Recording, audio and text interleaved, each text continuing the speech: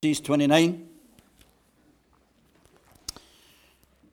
Genesis 29, and as we read these verses, we remind ourselves that this is the Word of God. Then Jacob continued on his journey and came to the land of the eastern peoples. There he saw a well in the field with 3 flocks of sheep lying near it, because the flocks were watered from that well. The stone over the mouth of the well was large. When all the flocks were gathered there, the shepherds would roll the stone away from the well's mouth and water the sheep. Then they would return the stone to its place over the mouth of the well. Jacob asked the shepherds, "My brothers, where are you from?" "We're from Haran," they replied. He said to them, "Do you know Laban, Nahor's grandson?" "Yes, we know him," they answered. Then Jacob asked them, "Is he well?" "Yes, he is," they said. "And here comes his daughter Rachel with the sheep." "Look," he said, the sun is still high. It's not time for the flocks to be gathered. Water the sheep and take them back to pasture." "We can't," they replied, "until all the flocks are gathered and the stone has been rolled away from the mouth of the well. Then we will water the sheep." While he was still talking with them, Rachel came with her father's sheep, for she was a shepherdess. When Jacob saw Rachel, daughter of Laban, his mother's brother, and Laban's sheep, he went over and rolled the stone away from the mouth of the well and watered his uncle's sheep. Then Jacob kissed Rachel and began to weep aloud. He told Rachel that he was a relative of her father and a son of Rebekah. So she ran and told her father. As soon as Laban heard the news about Jacob, his sister's son, he hurried to meet him. He embraced him and kissed him and brought him to his home, and there Jacob told him all these things. Then Laban said to him, "You are my own flesh and blood." After Jacob had stayed with him for a whole month, Laban said to him, "Just because you're a relative of mine, should you work for me for nothing? Tell me what your wages should be." Now Laban had 2 daughters. The name of the older was Leah, and the name of the younger was Rachel. Leah had weak eyes, but Rachel was lovely in form and beautiful. Jacob was in love with Rachel and said, "I'll work for you 7 years in return for your younger daughter Rachel." Laban said, "It's better that I give her to you than to some other man. Stay here with me." So Jacob served 7 years to get Rachel, but they seemed like only a few days to him because of his love for her. Then Jacob said to Laban, "Give me my wife. My time is completed, and I want to lie with her." So Laban brought together all the people of the place and gave a feast. But when evening came, he took his daughter Leah and gave her to Jacob, and Jacob lay with her. And Laban gave his servant girl Zilpah to his daughter as her maidservant. When morning came, there was Leah. So Jacob said to Laban, "What is this you have done to me? I served you for Rachel, didn't I? Why have you deceived me?" Laban replied, "It is not our custom here to give the younger daughter in marriage before the older one. Finish this daughter's bridal week. Then we will give you the younger one also, in return for another 7 years of work." And Jacob did so. He finished the week with Leah, and then Laban gave him his daughter Rachel to be his wife. Laban gave his servant girl Bilhah to his daughter Rachel as her maidservant. Jacob lay with Rachel also, and he loved Rachel more than Leah, and he worked for Laban another 7 years. With me to that passage that we read. I have to confess right from the outset that some of the verses that we read earlier are amongst, for me, the most baffling of all verses.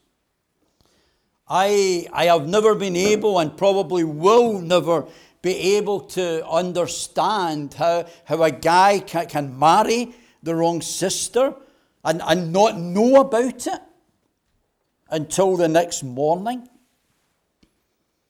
However, my failures and my inability to understand does not in any way, shape, or form alter what happened. All Scripture is God-breathed. And these events of which we read earlier actually happened. And therefore, they need to have something to teach us. It's one of the reasons why I systematically preach through, because it would be so easy just to kind of skip over and move into chapter 31 or something. But this is the Word of God. And I want to share with you 3 things this evening. Firstly, we'll see Jacob journeyed. Then Jacob served. And then Jacob was deceived. Firstly, Jacob journeyed. You may recall the last time we looked at Genesis, we noted that Jacob had what we would call a God moment at Bethel. Because it was there as he lay down to sleep one night that God met with him. That God spoke with him. It was there at Bethel that Jacob had vowed to follow God. So it's very easy, I would argue, to see why Bethel was a special place. It must have seemed to Jacob almost, if you like, as the gateway to heaven. Yet much as he might have wanted, Jacob could not stay there. He needed to be moving on. He needed to be journeying on. If God's purposes and God's plans and God's promises were to be fulfilled, then that won't happen with Jacob staying put. That won't happen with Jacob kind of reflecting on God, speaking with him, kind of glorying in the past. No, he needed to be up and he needed to be on the move. His journey needed to continue. Now, of course, Bethel was a very special place. There's no denying that. Jacob would look back to it often. We'll see whenever we reach chapter 35, when we get there, that he would even return to it. But for now, the time had come to continue his journey. I was reading recently in my own devotions, I was reading the account in Luke's Gospel of the Transfiguration of the Lord Jesus. You recall how that Transfiguration, of how Peter spoke of erecting 3 shelters, obviously to kind of prolong this experience, this visitation. And if you were there with Peter and James and John, you can understand their response. But just as here with Jacob, so with Jesus on that transfiguration moment, there was work to be done. There was more journeying to travel. And brothers and sisters, it is the same for you, it's the same for me. You see, these Bethel moments, and last time we looked at this, I shared 2 of my Bethel moments. These kind of mountaintop experiences, they are not, at least in my experience, the normal everyday. They are more often than not given to equip us for the journey ahead, to strengthen us for further service. You see, our walk with the Lord is just that, a walk. We don't stand still. We journey forward. Reminded of that great old hymn, Forever with the Lord. Forever with the Lord. Amen. So let it be.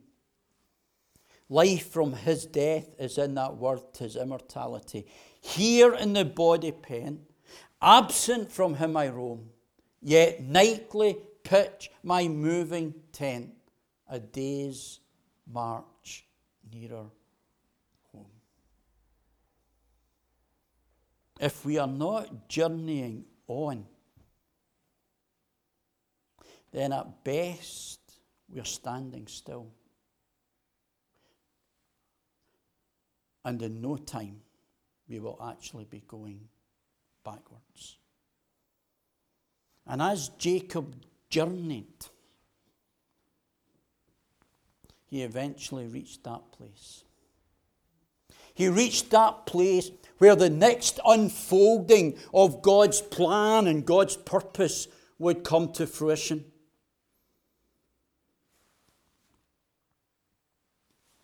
He comes to a well where there are some shepherds there with their sheep. They're waiting to water them. He finds out that they are from Haran, that they find out that they know Laban, and indeed here comes his daughter Rachel. And it seems to me that we have a love at first sight scenario here. In a move, maybe to perhaps impress Rachel, Jacob moves the stone from the well. We're actually told that it was very large, very heavy.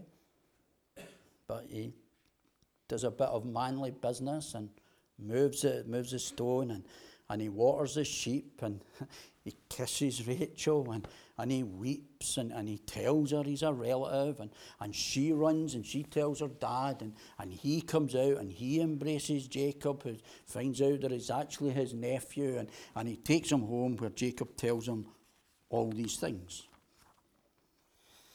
And one imagines that all these things covers everything that Jacob has been going through.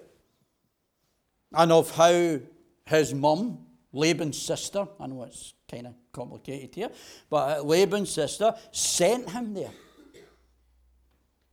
There's a whole lot that is going on here.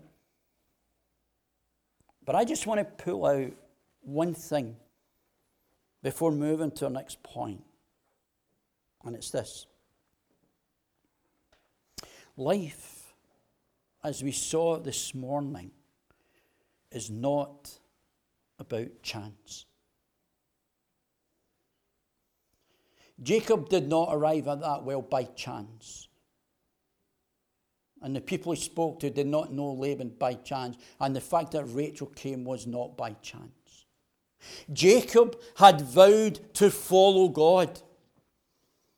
And taking him at his word, standing on every promise, Jacob started that journey of faith. And as he journeys, God goes before him. And we see a similar situation as to what we found when, do you remember a few chapters back, when Abraham's servant, also at a well, found a wife for Jacob's dad Isaac? And back then, the servant's response is so true then as it is today. When in the words, the NIV doesn't really translate it very well, the AV says this: I, being in the way, the Lord led me. Brothers and sisters, there are no coincidences in the providence of God. It is only God incidences. And when, like Jacob, we earnestly seek to journey with him, he will lead us. He will guide us. Are you journeying? Are you moving forward in your walk with the Lord? Jacob journeyed. Then secondly, notice Jacob served. Laban welcomes Jacob into the family, and Jacob's been there for a month. He's probably kind of been getting eyed up and just kind of watching. Laban's probably been watching him, and Jacob's been working away. And Laban recognizes that, and he says, well, you should be paid for the work you're doing, Jacob. And Laban says to him, what should your wages be? Arise went into work tomorrow, and your boss said that to you. What should your wages be? And Jacob, who it seems is head over heels in love with Rachel. He then says, well, I'll work for you for 7 years in return for your younger daughter, Rachel. And Laban, being the businessman that he is, because he's kind of getting 7 years free labour here, he says, okay. And verse 20 shows us something of the love and the commitment that Jacob had when we read, so Jacob served 7 years to get Rachel. But they seemed like only a few days to him because of his love for her. Again, what are we to make of it? What can we learn from it? Well, it would be helpful to understand something of the cultural background regarding marriage at the time. It was customary for the groom, or for at least the groom's family, to pay the bride's family a kind of a sum of money, a kind of dowry. Someone who in recent years has seen 3 daughters married off, that seems to me a pretty good idea. But Jacob here arrives penniless. So 7 years service for a wife is quite a commitment. Shows, as one writer says, that such a sum was a guarantee of serious intention and a check on fleeting attachments. This just wasn't a little crush. Jacob's love for Rachel was such that he served and he worked and he labored 7 years in order to get what he wanted. He worked and he waited, and the time came. That would not have been easy. 7 years. I remember waiting the 9 or 10 months between getting engaged and married. It seemed like an eternity. 7 years. But Jacob saw it through. Because Jacob saw, if you like, the end result. And yes, there are many lessons here.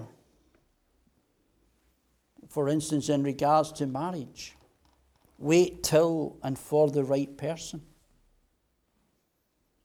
And while you do, abstain from sexual activity. However, the thought that struck me was in relation to this serving. We have seen how Jacob loved Rachel. We have seen how he was willing to work and to wait. And here, almost forgive the rather simplistic point, brothers and sisters, but this for me, what personally was and is very challenging, it is this. We profess to love the Lord. His beauty is, as the hymn says, beyond description. His love, as this table shows, is complete and is unconditional. Are we, like Jacob, willing to serve, to work, to wait for and on him? You see, Jacob, for again, did I say Jacob, for the price that awaited, for what lay ahead. He felt 7 years as only a few days. Jesus, the writer to the Hebrews tells us, who for the joy that was set before him, and for what lay ahead, the way beyond the cross, endured the cross, despised its shame, and tonight is seated at the Father's right hand. Paul speaks of pressing on towards the goal. May we live, or may we, like Jacob, serve out of love for the one who first loved us. Jacob journeyed. Jacob served. Finally, notice, Jacob deceived. I don't know what you make of this incident. But what happens is the 7 years pass, and Jacob approaches Laban and kind of, for someone who seems to be head over heels in love, kind of rather unromantically says, the time is up, give me my wife, my time is complete, and I want to lie with her. Not quite a way to ask for your daughter's hand in marriage. Do you notice there that Jacob does not specifically mention Rachel by name? He just says, my time is up. Give me my wife. Why didn't he say, give me my beloved Rachel? Don't know. However, Laban gets everything arranged, and again, something of an understanding of the wedding in this culture is important. Scholars tell us that the whole event was kind of male-dominated. One scholar tells us that the legal aspect of it didn't even feature a formal ceremony, but was rather a kind of private marriage contract drawn up by the families, which actually did not depend on the agreement of the bride and groom. And some were made while they were still children. All seems alien to us, but it was the culture of the day. And so come the wedding, a marriage feast was held that could run for a week. And on the wedding day, after the feast, the couple that were married would retire to their chamber to consummate the marriage. Now, all of that in and of itself doesn't really help that much in finding answers to what happens here. Come the evening after the feasting, which also would have included drink, Laban takes Leah and gives her to Jacob instead of Rachel.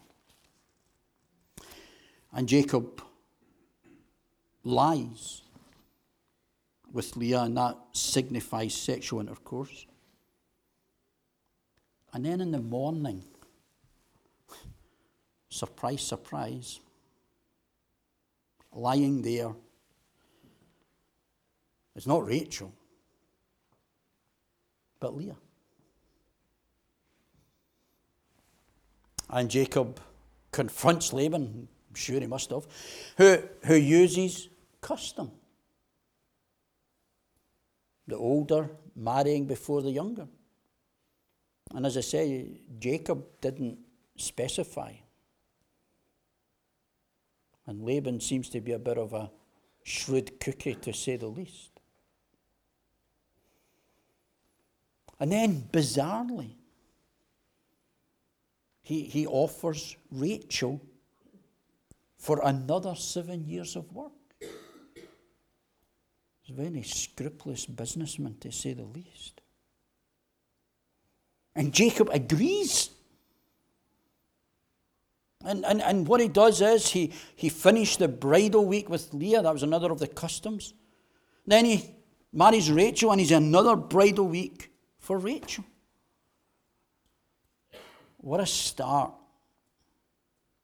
What a mess. What kind of morals is going on here? And what can we learn from it? Well, I guess we could spend a lot of time looking at these questions and searching for answers. But you know, if you notice, and I've kind of searched this week, the text is strangely, even rather annoyingly, quiet. I don't get any reason. And so all speculation would be just that. Did Jacob have too much to drink? I don't know. The Bible doesn't tell us that. However, I think verse 26 gives us perhaps something of an idea as to the why and what. A literal translation of verse 26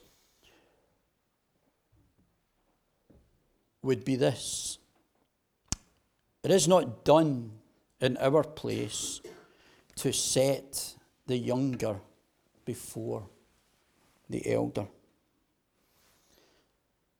That would ring a bell with Jacob. You see, Jacob was the younger. Jacob had duped his father in order to get the blessing.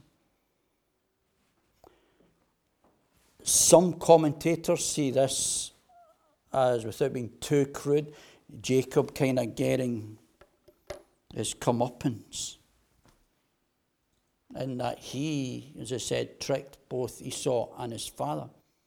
And so now kind of what goes around comes around, and Laban has kind of tricked him, and that God's teaching him a lesson. Maybe. If I'm honest, I don't know. But what I do know is that our sin has consequences, and can be far-reaching consequences. And we could speculate as to why all of this happened. However, brothers and sisters, what I do know, and what I hold firm to, is that God is working out his purposes and his plans, and nothing will thwart them. And yes, at times, we face difficulties.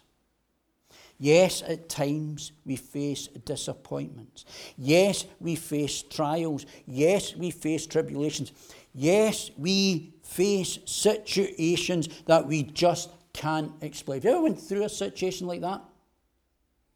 You just can't explain it. This situation can't be explained.